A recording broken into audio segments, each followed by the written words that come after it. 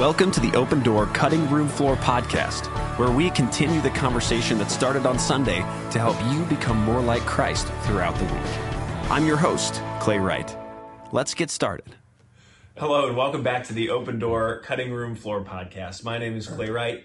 It's great to have you joining us, and you and I are here together with Pastor Jim. Yes, we're all together. That's right. The three of us, or however many. Hopefully more than three. Yeah, we know you're out there. We love you, and we appreciate you. It's good to bring you into this conversation. We're excited to have it about what God has been teaching us in the Word. Yes. We're getting back into the scriptures that we opened up this past Sunday, as well as the theological concepts and ideas. That's what we do on the cutting room floor. 40 minutes is not enough to contain all of the mysteries of the scriptures and all the mysteries of God. So there's plenty to talk about. Amen. And I love these conversations because I always, even whether it's in life group or here on the cutting room floor, talking about the Word, it helps us to reckon with it and to unravel things in us that need to be unraveled and to get clarity on how we can live it out. So I've been really excited to talk about your sermon from this last week, which was the second sermon in the series on the love that launched Christmas. Mm-hmm. And it was a sermon about God's unfailing love. Yes. Which you talked a lot about the song Reckless Love in your introduction, for example. In the circles that I run in, people know that I love the song. Oh, yeah? So I'm always the one who's like, oh, we should play it. And everyone else is like, no. And I'm like, oh, but it would be so great. So that's kind of where I come out of. And it's, when I was in college, that song came out. And so I knew all about the controversies. And, are they going to play it in chapel? And there was not strict oversight about which songs we play and didn't play at Taylor. And so some bands would play it, other bands wouldn't play it. But it wrecked me, for lack of a better term, the song did. And so it was very special to me personally. Yes. So as a shepherding element, I understood why, hey, we want to be clear about some things, which is one of the reasons why I loved your sermon. So, oh, good. I did not know that about you, that you love that song. Oh, yeah. You could easily fit the profile of the person who would not love it because you care so much about theology. And I think that's the heart of most of the people who have trouble with the song, is that they're defending God. And for sure, I get that. I can get that way. But I think they've misunderstood what Corey was trying to do with the song, Corey Asbury. Yeah. And I also think they misunderstand God. Yeah, I'm helpless with the song. I mean, it gets you. I can't. I will never get over the love of God. Hopefully not. For me, hopefully not. On that day, you should revoke my ordination and all that sort of stuff, because it's just, I don't know. It also just really connects with my story, though, which I've shared a little bit about on the podcast. But God's pursuit of me has felt reckless. Everyone else would have given up. It's how it seems to me, and so I really, you were speaking my language. That's actually brings up an interesting thought. I wonder if there's a parallel between those of us who have wandered or have become, really aware of our sin, and those who, maybe grew up in a Christian home in such a way that they never rebelled, or they maybe were more of a compliant personality by nature. I know people who have said, I don't have a testimony like yours, Jim. I never rebelled. I always went to church. I always obeyed mom and dad. I was always the good kid. And it's not like they were leaning on their own righteousness. It's just that they grasped the gospel, and because of their personality and because of their family and because of themselves, they walked into that. We might call that generational blessing in some sense. In a way, that's what the scriptures are hoping for a family. Yeah, they're not hoping that every family member rebels and needs to experience the radical grace of God. because they're such sinners. But on the other hand, no one can become a Christian if they don't become aware of their sin. Yeah. Now we're quoting Tim Keller from Latin, 2 weeks ago. Yeah. But. So I wonder if there's a parallel between people who were good kids. I mean, you were a good kid. I was a good kid, except for some rebellious seasons, right, and some, wrestling with some sin that was particularly getting me off track. And but even so, I remember A.W. Tozer, one of my favorite authors, said something about you can always tell a saint because the deeper they walk with God, the more aware of their sin. So, if a person is really wrestling with what does it mean to be a disciple of Jesus, and a person is really advancing in becoming more like Christ, they should become more aware of their sin, because as I pursue Christ likeness, I become more and more aware how big that gap is. Yeah. I mean, I feel like I am growing, and yet, man, it's like the more I get to know you, Jesus, the holier you seem, and the more the distant you seem. Like I'll never be able to measure up. Look how much I've grown, and I still fall so short. And so, I grieve over a person who feels like, I don't really have that big of a sin problem. Yikes. It reminds me of some of Paul's words in 1 Timothy, I believe, which are so interesting. It's very personal to Paul, but then he adds this phrase where he says, I'm the chief of sinners. He's unpacking that language. But then he says, those of us who are mature should take such a view. Yes. And some people take that with the former, what he just said. Some people say, no, it actually goes better with what he says next. Yeah. But good. Personally, where I've been ministered to by Paul's language there. Mm-hmm. And I wouldn't compare myself with Paul in the negative or the positive. So, Paul is... You ever murdered anybody? Not yet, and I hope not to. But... Hopefully not in the next 30 minutes either. Right, yeah, that's right. Oh, man. I'm not wearing my Roman centurion stuff. I've got it. But yeah, I think... because I've wrestled with this a lot. A lot of this, some of it feels like my... I feel like I've got a very sensitive conscience, and I know friends of mine who do, where it feels like we are all struggling toward having a humble estimation of ourselves. Yeah. Some folks, like and I would put myself in this category, struggle from the bottom up, where we're like, how could God love me? Mm-hmm. And every time we fail, it feels like just another reason to believe that this is just ridiculous love. And then some folks struggle from the top of that, where they have a higher estimation of themselves. Or like versus the guy I've told stories about who lived in a nursing home, and I was ministering to that group of people, and he pulled me aside. I was a young preacher, and he said, I really appreciate what you had to say. The only problem is I've never sinned. I was just so unprepared for that. And so I was, first of all, so flabbergasted. Yeah, I didn't have a response. I was like stuttering. Sure, no, I've never sinned. And never lied. Nope, never lied. Never lusted. Nope, never lusted. Are you married? Yeah, I'd love to talk to your wife. But he maintained throughout the whole conversation. I left the nursing home with him still maintaining, I've never sinned. Only met one person like that. Yeah, that's the Bible does talk about that kind of person. I guess you don't need grace. Yeah. Well, yeah. I feel like I'm not quite brash enough to say something like this, but you could say, well, I think you may just have sinned. You turn to 1 John. Anyone who claims to have no sin. Yeah. You need some convicting grace. It's the kind of grace you need. That's right.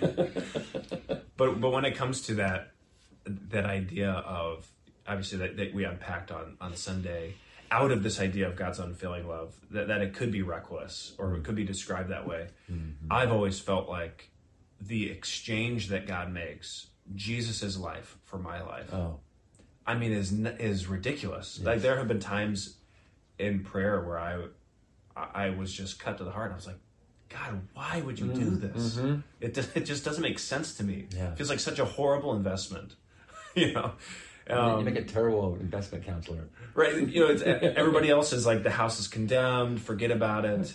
And God's like, oh, no, I'll take it. Yeah. And it's just, Tim Keller has a quote, God doesn't love us because we're lovely, but to make us lovely. And I've always loved that. Just these sweet truths to me that God has ministered to me. So for that reason, I didn't take a whole lot of convincing on Sunday, but I know some people do, and there are brothers and sisters as well, and I understand, as you do, where they're coming from. Sure. And we'll maybe talk more about this as we get into the podcast. But one of the things I wanted to do on the front end is talk about some of the biblical language for unfailing love that you spent a lot of time unpacking, which is in the Hebrew chesed. In my family, that sermon that you referenced is legendary. My parents will spit a lot when they say, they'll go chesed and all that sort of stuff. Exaggerate, yeah. But obviously you've preached quite a lot on that phrase, and I wondered if there was more nuance or more background that you wanted to pull out for us. Well, one of my favorite places which I did not go to Sunday, is one of the places where God reveals himself first. So that would be Exodus. And Exodus 34. It was so hard for me not to go to this text. And you probably know which passage I'm talking about. So Moses, God appears to Moses out in the wilderness, and it's through a burning bush. Yeah. And it's an epiphany where God, a theophany. I'm sorry, a theophany where God shows up. A God appearance is what that literally means. Theos,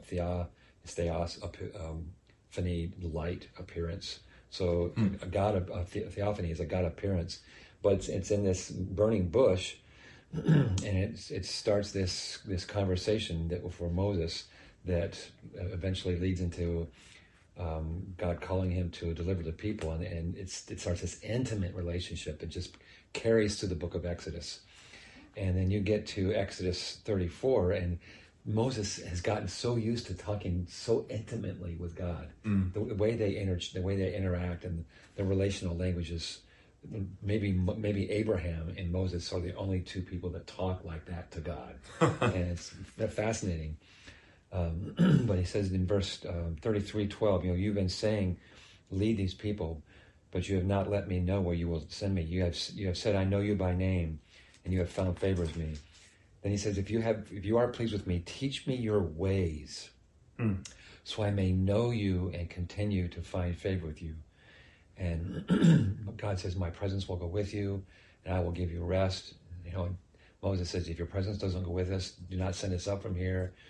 And it begins to get deeper and deeper. And then down verse 18, Moses says, now show me your glory, which no one's supposed to be able to see. God's glory.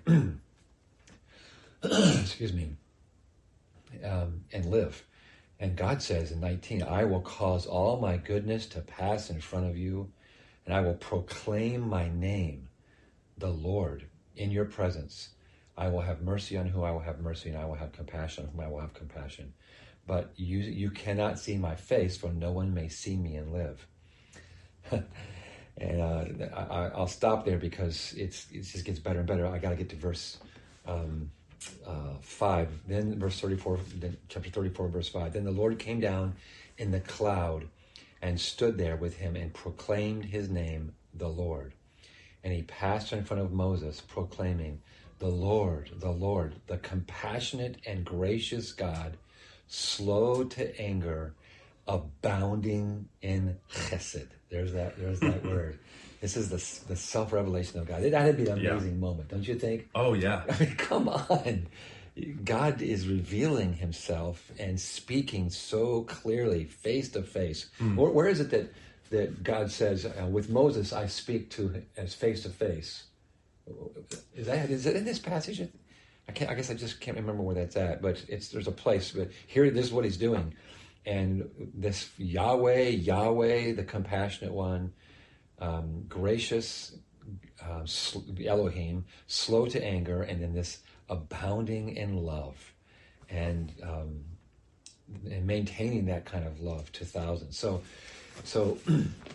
this is one of the primary places where this idea of chesed shows up, and it's this language of covenant. And I didn't talk a lot about covenant. I did a little bit Sunday, but this language of God entering into covenant with Moses, and then then having him lead the people into a covenant with him, and this faithful love, this faithful to the covenant that he's making, which is all based upon his own character. So God's faithful to his character.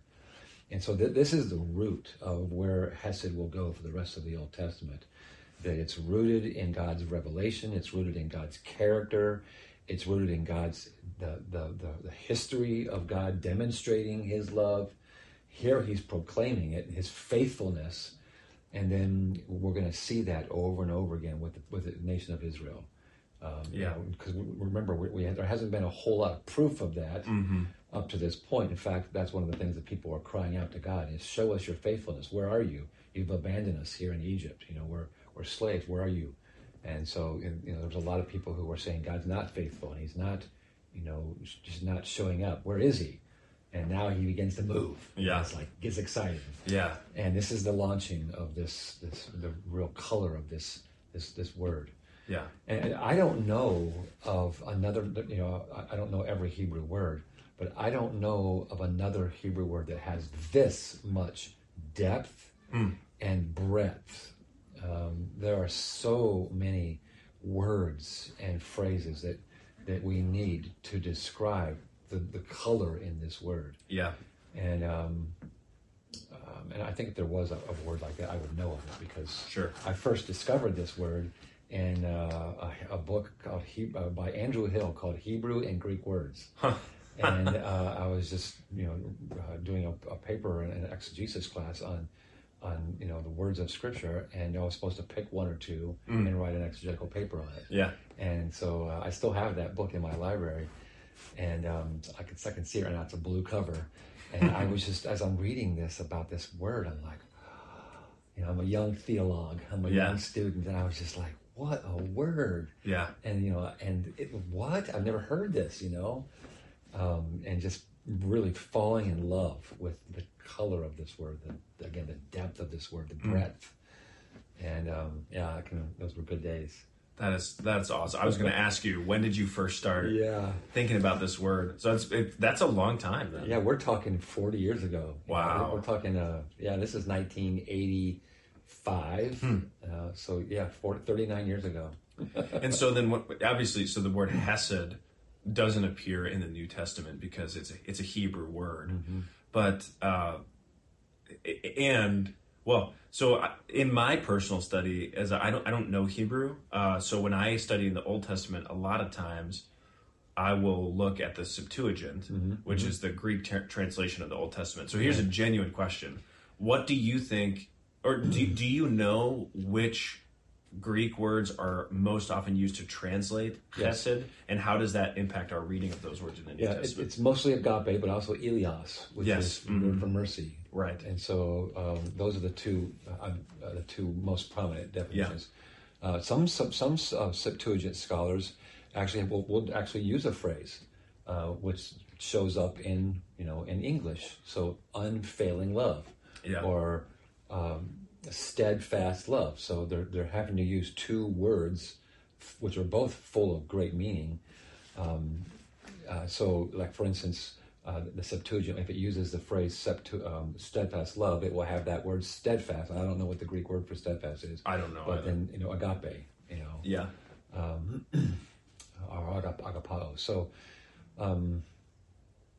I think there's 20 different phrases or words that Bible dictionaries or lexicons will supply for this word chesed. Yeah, they've got their work cut out for them. Yeah, which is really cool. And this is another question I have no idea about the answer to, but there are some times where in the Scriptures the language that gets used is borrowed from the culture, where they take it and they say, what, this actually is a good way for us to talk about what's going on with our God. Mm-hmm. But there are other times where it's just the opposite. A word is completely, it's not used hardly at all, except for in Scripture, where they're sort of coining it or bringing agape new... is one of those words. That right. actually is a word that does not get a whole lot of use in Greek literature.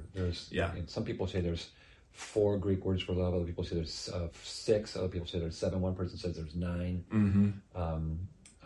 But the popular words are eros, phileo, storge. Yep. Those are the real popular Greek words in Greek literature for love, and agape is one of the least used. Mm-hmm. And so in Greek literature, it gets translated usually as unconditional. What's the other real popular word for agape in Greek literature? I just lost it. But the primary word is unconditional, which is a great way to start talking about the love of God. Mm-hmm. But there's another real popular Hebrew word for love that refers to God and other people, other love relationships, and that's ahav, or sometimes the vav gets translated with the bet, so abab.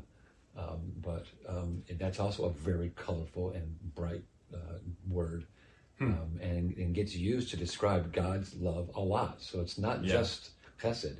The chesed word is used for this covenant love, this love that is special to the character of God. Yeah. So what I love about digging into this word, I think it's so significant that, for example, in Exodus 34 and 35, and in other places in the scriptures, the idea of love gets so closely intimated with, like, in God's describing of himself, or in, this is who I am. Mm-hmm. God is love. Mm-hmm. I am.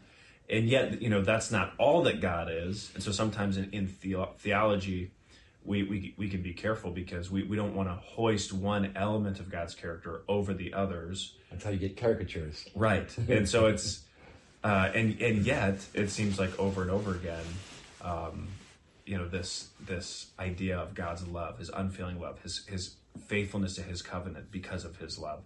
Yeah. But there's also a lot of, we could go into holiness as well and talk about how God describes himself as holy, and how that gets closely associated with who he is. Mm-hmm. So love isn't the only thing, right? But it's a thing I'm very happy about.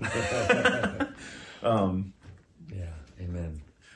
So another thing I've been thinking about with respect to the sermon, as you were unpacking this idea of love, and talking about some of the difficulties we have with describing it or accepting it, you made this statement that I want to talk about, which is that the Bible doesn't focus on definitions of God's love, but it focuses on pictures of it. Right, pictures and portraits. Yeah. Tell us again, what did you mean with that phrase? I think I used that towards the end when I was trying to help people see that, that a lot of the Bible, especially the Old Testament, is very poetic. Yep. And it's no accident that the Old Testament being written in Hebrew, that the Hebrew language, when you contrast it or compare it to the Greek language, the Hebrew language is much more poetic. Now, there's a lot of Greek poetry, but the nature of the language of Hebrew is that it's much more poetic. Yeah. It's much more abstract. It's broader, whereas Greek is much more precise, much more logical, much more linear. Yeah. The thing that I always find funny, which I don't know, like I said, I'm not a Hebrew scholar, but in Hebrew, to emphasize something, they'll sometimes say it twice. So like the Song of Songs means the highest song, or it's, rather than saying it's very big, they would say it's big. Whereas in Greek, they've got all these prepositions. Mega. Yeah, it's mega big, or whatever it would be. So, and Paul especially likes to invent words. Yeah. Especially in Ephesians, there's a couple of words that start with the prefixes mega, and then he has another prefix, so two prefixes before he gets to the word. Yeah. He invented quite a few words. But that just showcases some of that difference. Hebrew, it's trying to use stuff that we can sense or grasp or see to try to communicate other realities. And especially when we're talking about God, the Hebrew language is more poetic, because God is not someone that you can put in a box. You can't define him, with kind of precision that we prefer. God is outside and bigger than. Yeah. And so that's what the whole discipline of theology is trying to put words to and to systematize the biblical record of what the Bible says about God. And I think we can sometimes get ourselves in trouble when and I'm this way and you're this way. We love precision. We love words.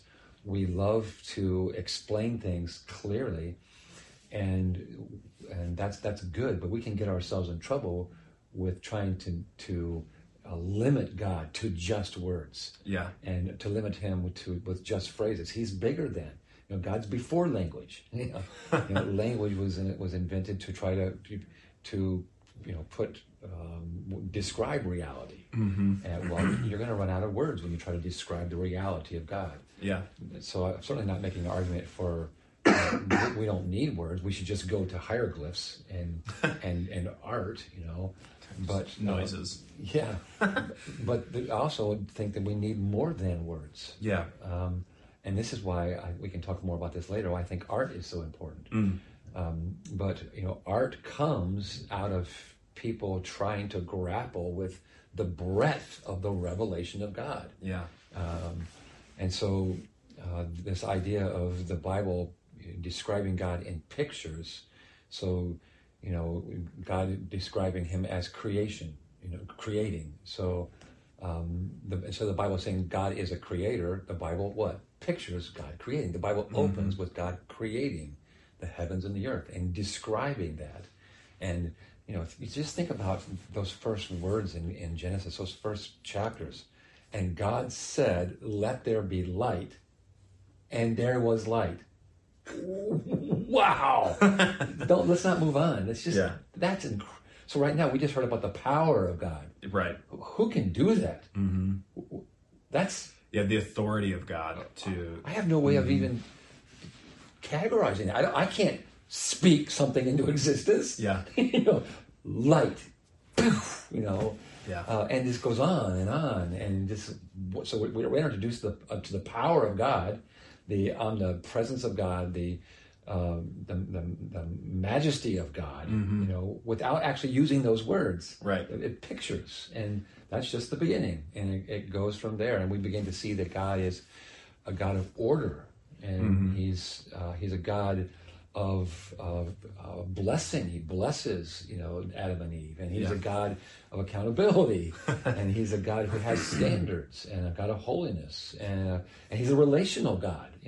We're capturing all these truths about God in the first couple of chapters of Genesis, but it's all because it's telling a story. It's painting a picture of God as creator, as God involved with creation, and God as the relator, and there's just there's piles of pictures happening, and then through the rest of Genesis, you get this God who makes covenants and who wants to relate people in intimate ways, not just be in a relationship, but there's longing. Right. This is a God that longs. Whoa, So there's all these things just keep tumbling out of Scripture, and the farther you go, the more color that you get, the more pictures you get, and you start getting God the lover, God the warrior, God the poet, God the artist, all these things just start tumbling out of Scripture. Yeah. And so you're compiling a picture of God as you walk through Scripture, and which is a very important theological truth for us to grasp, and that is there's no one place that you can go in Scripture to say, there is one place. Yeah, that's all of God is contained in this one word, and that one word would be Jesus. Yeah. But even Jesus, well, I can't see him, and I don't have a physical relationship with him, so I need words and pictures as well about Jesus. But in the Old Testament, you have a revelation of God that's progressive. And that's a really important thing to grasp when we're trying to figure out who is God. And a lot of times when people rail against God, they're railing against an incomplete revelation of God. They're only picking out a particular aspect of God, and they're just upset about that. God the warrior. God's so angry, and God's such a capricious God. Well, you've only taken this small, incomplete revelation of God, and you're trying to tell us that's what He's like. Read the rest of the Bible. Yeah. Read just even in the Old Testament, when people say these caricatures about the God of the Old Testament is a God of war and a God of law. There's no grace. Well, then you haven't read the Old Testament. From the very beginning, He's a God of grace, and his relationship with Israel starts off with grace. Before He gives the law, He delivers them out of Egypt. That's grace. Or even the book of Jonah, I love to study, because it's the whole premise is Jonah's like, God is too good. I know He's going to forgive these people. That's right. So I'm going to get out of Dodge. That's the whole premise is graceful. The goodness of God. Yeah. Which is... Is that in the Old Testament, Kelly? Jonah? Last I checked. I think it is. They didn't, I haven't studied the table of contents recently, but yeah, it is. No, this is such a, there's so many threads here that you could pull we could have really a lot of podcasts on what you just shared, but the revelation of God in Christ, that's where we would say the fullness. And yet, God is so good that He reveals Himself He can't reveal Himself like it says in Exodus 35. He can't just show us His face. Yeah. So what He does is He puts flesh on to show Himself to us. But He also doesn't rush to it. Mm-hmm. He's a God who enjoys story, who enjoys. He delights in the process of salvation, yes. And so. That's one of the reasons why I love that we're reading through the Old Testament, even though it brings up some uncomfortable questions, is because I believe that as we wrestle with it, as people have done for millennia, that we're being shaped by God's self-revelation. Yes. And so here's a fun question. As I check my watch, sometimes it's hard to tell how long we've been talking. This desire that we have, and I'm speaking of you and I, to define and just the beauty that we find in the particulars. Where does that come from? Is that a universal human thing? Is that a Western thing? Yeah. And why doesn't? Here's another question that maybe will tee you up a little bit easier. But why didn't God just give us the handbook on theology? Why did He reveal Himself progressively through story rather than just giving us? God is omnipresent, God is omnipotent, right. God is omniscient. It just lists His attributes. Well, let me start with the first question, because I like that question better than the second one. Great, okay, yeah. Because I think there's multiple layers as to why we grasp after definitions and language. And I think the deepest part is it's because we want to know and want to be known. There's this deep calls unto deep, this desire to know and be known. God is a God who reveals Himself, so He wants to be known. Well, one of the ways He reveals Himself is by creating, and the height of His creation is humans, so made in His image. And so when God creates us in His image, He creates us to know. He creates us to be known, because that's the way He is. So I also think that's why one of the deepest parts of us is trust. Deeply knowing and deeply trusting go hand in hand. And so to know God is to trust Him. To trust Him is to know Him. And when a person in relationship doesn't want to be known, when they give you the stiff arm, it's because there's a lack of trust. I don't trust you.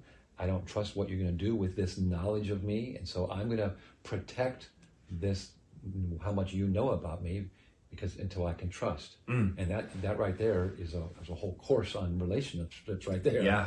That so many people are in this porcupine dance of, as soon as I get close, the quills come out because I've been burned. I don't trust you, and I don't want you to see me and to know me. Because if you do, you may not love me, you may reject me, and so that's that trust. I don't trust that you won't reject me. And that gets extended to God as well, is I'm afraid to be known, and yet I deeply desire to be known. Yeah. And that's the other part of that dance is, again, let's talk about male, female, or even just friendships. I want so badly for you to know me and love me, but I'm so afraid for you to know me and love me. And it's just that tension, that's that angst that's just, it's so powerful and so palpable. Well, the deepest and most important relationship is the relationship with our Creator. And so it's funny, as if we can keep God from knowing us. He knows us, right, as the poet David says in Psalm 139 so well. He does know us, and yet, and now I'm going to get to the second level of why I think we want to know God. It's not only because we've been made to know Him, we've been made to know and be known, but the second reason is because of sin. We want to know at some level because when we know something, we have a little bit of control over it. And the deepest part of our sin is this independence of, I want to be in control.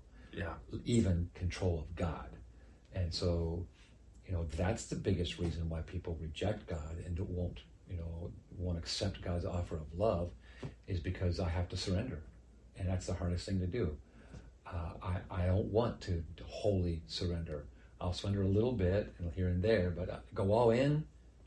Oh no, I'm not going to be that vulnerable, because not only now am I so known, but also I've lost control. And that's a scary place for a person to be, but that's the only way in to a relationship with God, is to surrender that control. And it's the hardest thing for people to let go of. So it's an odd answer I'm giving you, that we want to know because we're made in the image of God, but we also want to know because it helps us control. Yeah. But that's my story. I'm sticking to it. Yeah, no, I agree, and I think there's one of my favorite scriptures is in Acts 17, and to paraphrase, God puts mankind on the earth to seek after Him, and I haven't looked at the Greek here, but it says, and perhaps to find Him. I know, isn't that interesting? It just, I remember when we were at the Areopagus looking at this, that's the setting, where, and I'm just getting blown away, and perhaps to find Him, which is this is a clause that grounds that purpose of God, for He is not far from each one of us. Yes. So there's this, that speaks so much to my personal experience as a believer, that there are times where I feel like I'm pressing up against the wall, and I'm like, God, where are you? and then there are times where I feel the warmth through the glass. That's dark, that's hard to see through. And so it's He's not far from us. And yet our experiences we're seeking perhaps to find, which doesn't feel... And Acts 17 is one of the high points of revelation of the character of God. What Paul ends up saying in that Areopagus speech is there's so many layers and so many facets of the character of God that come out in that little talk. Yeah. It's really a remarkable passage for many reasons. Yes. Yeah. And I also, another element to this wanting to define things, in addition, because I totally agree with what you've shared in that evidence is in Acts 17, we're created to seek God.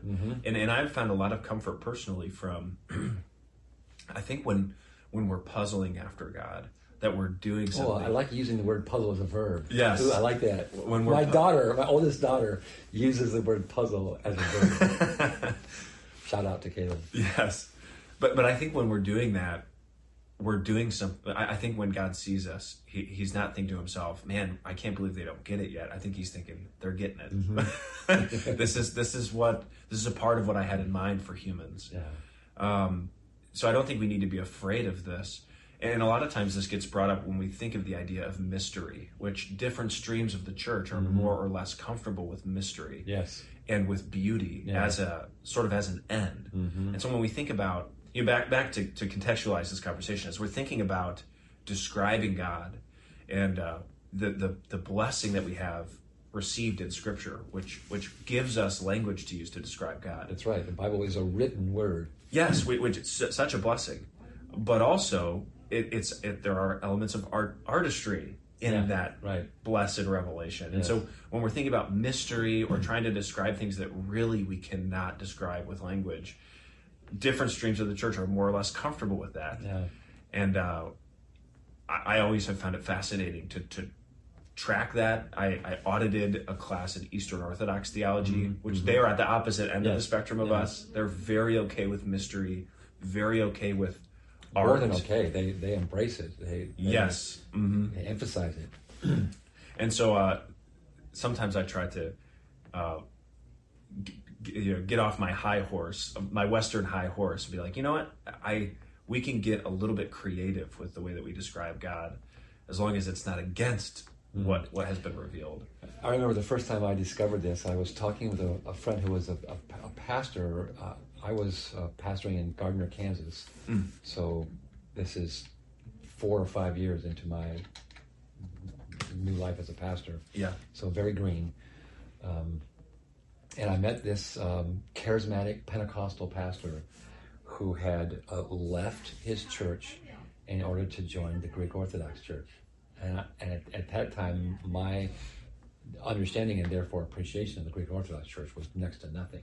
And I'm embarrassed to even say this today, but I was like, you're an apostate. What have you done? You've gone to the Greek Orthodox Church. That's cold, dead. There's nothing there. And he was like, oh no, and his eyes were like, lighting up. And as he explained to me why he made this change, he said, I was leading this church about, talking about the intimacy of God and getting to know God, and we're singing all these songs about God, and there are songs that are, really familiar, and God is just our buddy and our deep friend and, beyond buddy, but, just real intimate with God. And he says, I began to feel like I had out-defined God, and I had, maybe I had defined him so well and had pressed in so much to this intimacy that I almost had domesticated God. And then I began to realize that God's bigger than that. And I found myself wanting something deeper and more mysterious than what I could explain.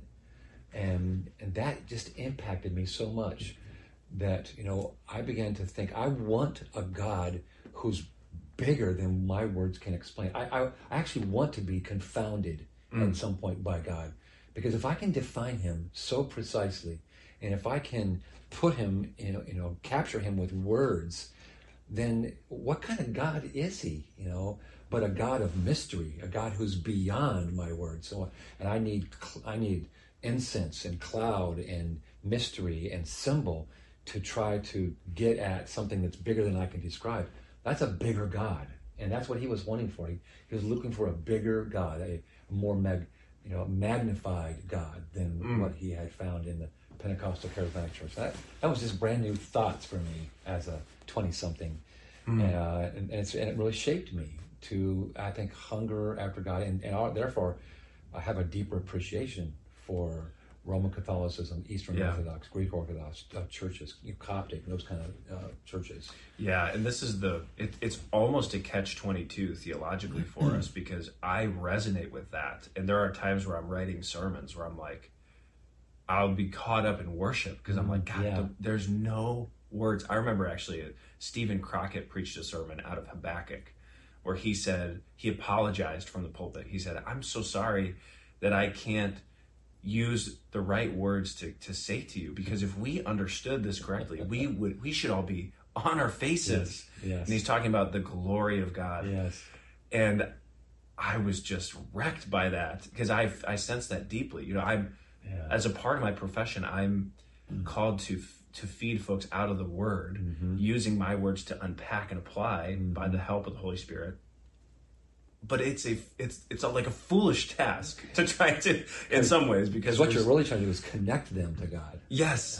But words are the only way you can do that. So yeah. But words fail to describe God, and yet, so I profoundly agree. And yet, there's this beautiful truth that God in a limited but abundantly accurate way, reveals himself to us in the person of Jesus. And that I just, God is bigger than we could ever imagine. And yet he's powerful enough to show us what he's like. Well, and if people are tracking with you, what you're saying right now, and not just hearing nice words, because those were very nice words, but if they're really deeply tracking with you, then that can give you a window into why it was so hard for first century Jews to imagine an incarnation. Yes. Because their view of God was so high, so holy, so other, so infinite and beyond. How dare you, and as strong as I can say that, how dare you suggest that God could be limited by a human body? I appreciate that, Yeah. In a way, they grasped more about who God is than people who are like, God became man, it's what a beautiful thing. It's no big deal. Oh, it's a massive deal. Yeah. And they grasped how miraculous, how unbelievable it is for something like incarnation. The holy, infinite, other than God becomes flesh. Yes. And it's a stunning statement, and we get way too comfortable with it. Yeah. So, yeah. I can't agree more. I mean, and this is in a sense in itself a mystery. It's like, how do we reason through this? And believers have, by God's grace, we receive counsels, and we've had counsels throughout the centuries as a church, where men have sought by God's grace to help put language to some of these things, to help us put boundaries on what we receive in the text and what we don't. And before that, we laughed about Paul inventing words. This is why he was inventing words. In Ephesians, at the end of Romans 8, he's stumbling over himself because he's so captured by in Romans 8, the love of God, and in Ephesians, the majesty of God and the majesty of this plan of salvation to the church. He runs out of words and starts inventing things to try to somehow run on sentence after run on sentence, because he's literally overwhelmed at the task of trying to describe God in Christ and what he's done. That's what makes Paul's writing so fascinating. In the passage I'm preaching on this upcoming Sunday, it's the phrase, God made him who knew no sin. Yes. 2 Corinthians 5. To be sin. Yes. Yes. You're just like, stunning phrase. Paul. Yes. What? Yes. But yet it's that I've read some commentaries that are like, this is it. Like this is in one sentence. This is it right here. So I'm really excited to keep studying and unpack, because Paul he's moving language to the edge of its capability to describe these realities. Yeah. Which so all that to say,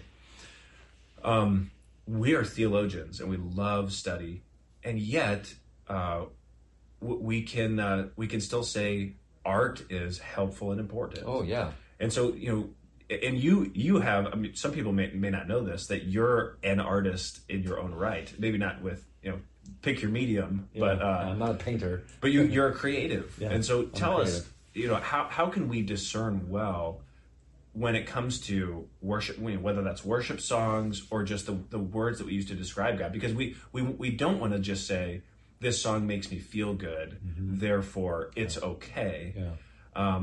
And yet, if something is helping you sense a connection with God, I don't know. So help us walk through that.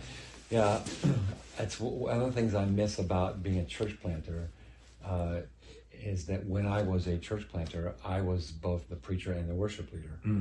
And I would write the worship sets out of my times of worship with God. Yeah. And as I'm trying to put songs together, I would just start worshiping, and as I'm worshiping God and crying and weeping, and it just would lead to this next song. And as I worshiped, the set kind of got written, and I loved writing those sets out of the worship. Now sometimes I would write them out of, okay, this song goes to to the next key, or this song has the same word hope in it. But the best worship sets to me came out of my own intimate time of worship with God. Yeah. And so on Sundays, I got to lead people in worship, which was this creative, interactive drama. And the way I wrote sets was that I would almost always try to create a drama where we are gathering together and we're celebrating the fun and the opportunity to gather in the presence of God, and then praise Him. Stage 2 is praising Him for His character and praising Him for what the Bible says, and then bringing to this intimacy, kind of the outer courts to the inner courts. Yeah, I tried to lead that drama from the outer courts to the inner courts every Sunday, and to bring people into this time of intimacy. We had more time as a church plant than we have here.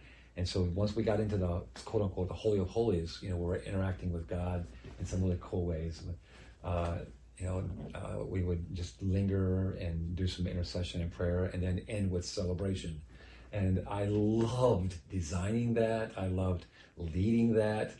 And then I got to stand up and preach and take people through a passage that was also a drama in itself. So creating these dramatic arcs in writing the worship set and the worship and the sermon, I got to engage with all the kinds of creative opportunities. And maybe people don't realize this, but when I'm writing a sermon, I'm trying to describe this text. I'm trying to explain this text in a far more colorful and compelling way than just dry exegetical explanations. Right. That's why I make a distinction between exegetical preaching and expositional preaching. Some people blur the line. Or exegetical preaching is I'm just explaining what the text says. And that's wonderful. That's fine. It's just purely explanatory. Expositional preaching is I'm drawing out what the text is saying. And so the text is more than explanation. Yeah. In exposition, I am explaining, but I'm bringing you into it. And I'm taking you on a journey that I've taken that week or the weeks before. And every time I preach, I'm trying to bring people into the stunning revelation that I've experienced in my time with God. And I try to do that in a creative way that draws people in. And so, maybe it's a way of designing the outline so that it captures people's attention. This past week, it was the creative arc was starting the sermon by basically arguing that, agreeing with the idea that reckless love is an inappropriate way to describe God. And so people who didn't, now you knew what I was doing, but people who didn't know what I was doing, they're like, yeah, pastor, agrees, or, pastor takes the position of, reckless love is not worthy of God. He's much bigger than that. But then to almost not trick them, but almost take them on this journey where we kind of discover, well, maybe reckless love is a good way to describe God. So that was a creative way of preaching about the reckless love, right, or the unfailing love of God. It's not the only way to do it, but it was one of the ways that I applied my creative gifts to how I just, arranged the sermon. And people might be surprised how much time I spend at the end of the week on the outline, on trying to create an outline that's not just logical and not just explanatory, but also is intriguing and creative and draws people and creates tension. One of my foundational beliefs about preaching is that good preaching should create some tension. And if you resolve the tension too soon, that's when you lose people, because once they know exactly where you're going, it's like, unless they love preaching like you do, you can know where I'm going and still enjoy it. Sure. But the average listener, once the tension is resolved, okay, I'm done. I'm not engaged. So to engage people, you create tension, and then, or at least maybe you don't create tension, but you try to bring them into the tension that's in the text. Right. And so as I'm just interpreting the text, I'm looking for that tension. I'm looking for the drama. That's right. I'm looking for the revelation that God's given us. One of my favorite ways to describe that I discovered through tabletop gaming is I'm not sure what tabletop gaming is. like board games that we play. Board games, okay. Is trying to find the dramatic question in this encounter. I'm like, oh, that is. I literally in my as I'm preparing, I'll write, what's the dramatic question, or what's the tension here? It's the same concept, but that's, I love it. And so I was just telling a story earlier today about a sermon that I preached where I had a person paint. I was preaching about the different levels of prophecy that some of the Old Testament prophets, especially Isaiah, would often give a prophecy that had an immediate fulfillment, a kind of a mid-range fulfillment, and a distant fulfillment.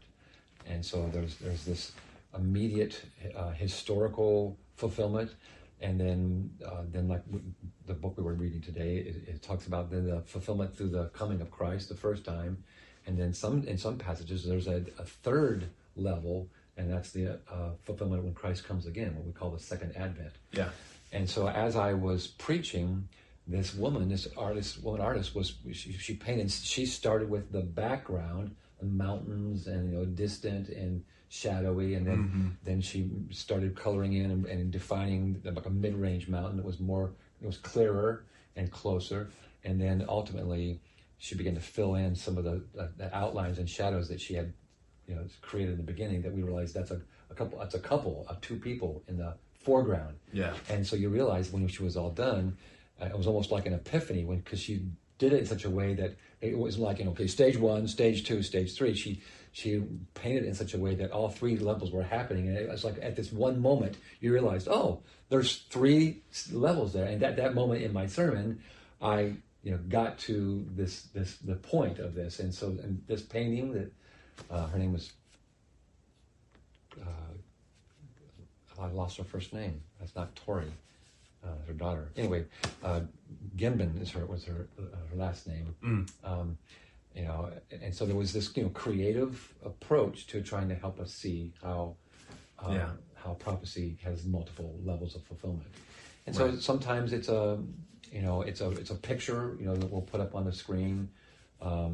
Since I preach so often, if you only preach once a week or once a month or a couple times a year, you have a lot more things in your disposal. Like, for instance, I'm running out of stories these days because I preached at this church for 20 years and people have heard all my stories. So as I live, more stories come up, but some of my best stories, I'm like, I've already used that. I can't use that again. But every once in a while, I will say, I know I've told this story before, but it's so good, I have to tell it again. But to use story, to use different ways of designing the sermon. For a while, I was using clips from films, creative ways to draw people in. But I don't watch as many movies as I used to, so don't do that. Plus, I found for some people it distracted them, and they got so caught up in the movie. Because it's my favorite movie, or I can't stand a movie, or I want to go see that. And now they're tweeting or they're searching. How do I see that movie? Is it on Netflix? Is it on whatever? So it became more of a distraction than it was a help. And so there's just 1,000 different ways to be creative. And for sure, what you're describing is how Jesus approached his teaching ministry. The parables, right? Absolutely. So, there have been times in my life where I've been so frustrated with that. Like, Jesus, why didn't you just lay it all out? Yeah. And it's because in His goodness and in His sovereignty, He knew this is not. It's going to glorify me as you seek me. Well, for lots of other reasons too. But. Yeah, one of the beautiful things about parable is that it would stick with you, because there was an unresolvedness about it, and Jesus would intentionally leave it kind of unresolved, so you'd walk away and think about it. Strategic. Right. Our relationship with God is not an intensive course where you go away for a weekend, get it all straightened out, and then go back to your life. Right. It's meant to be this thing. And this is one of the reasons why biblical meditation is such a key component to the Christian life. Good point. We're meant to always be considering, chewing. Yeah. And it's the shape that it forms in us over time that's significant. That's why you can't just, I'm going to do my devotions today, okay, now I'm done. That's not how it works. Yeah, and when it comes to preaching, it's one of the reasons why I'm not afraid to agitate people and leave them agitated, because like 2 weeks ago, a bunch of people were agitated about the fact that I was talking about how we're enemies of God.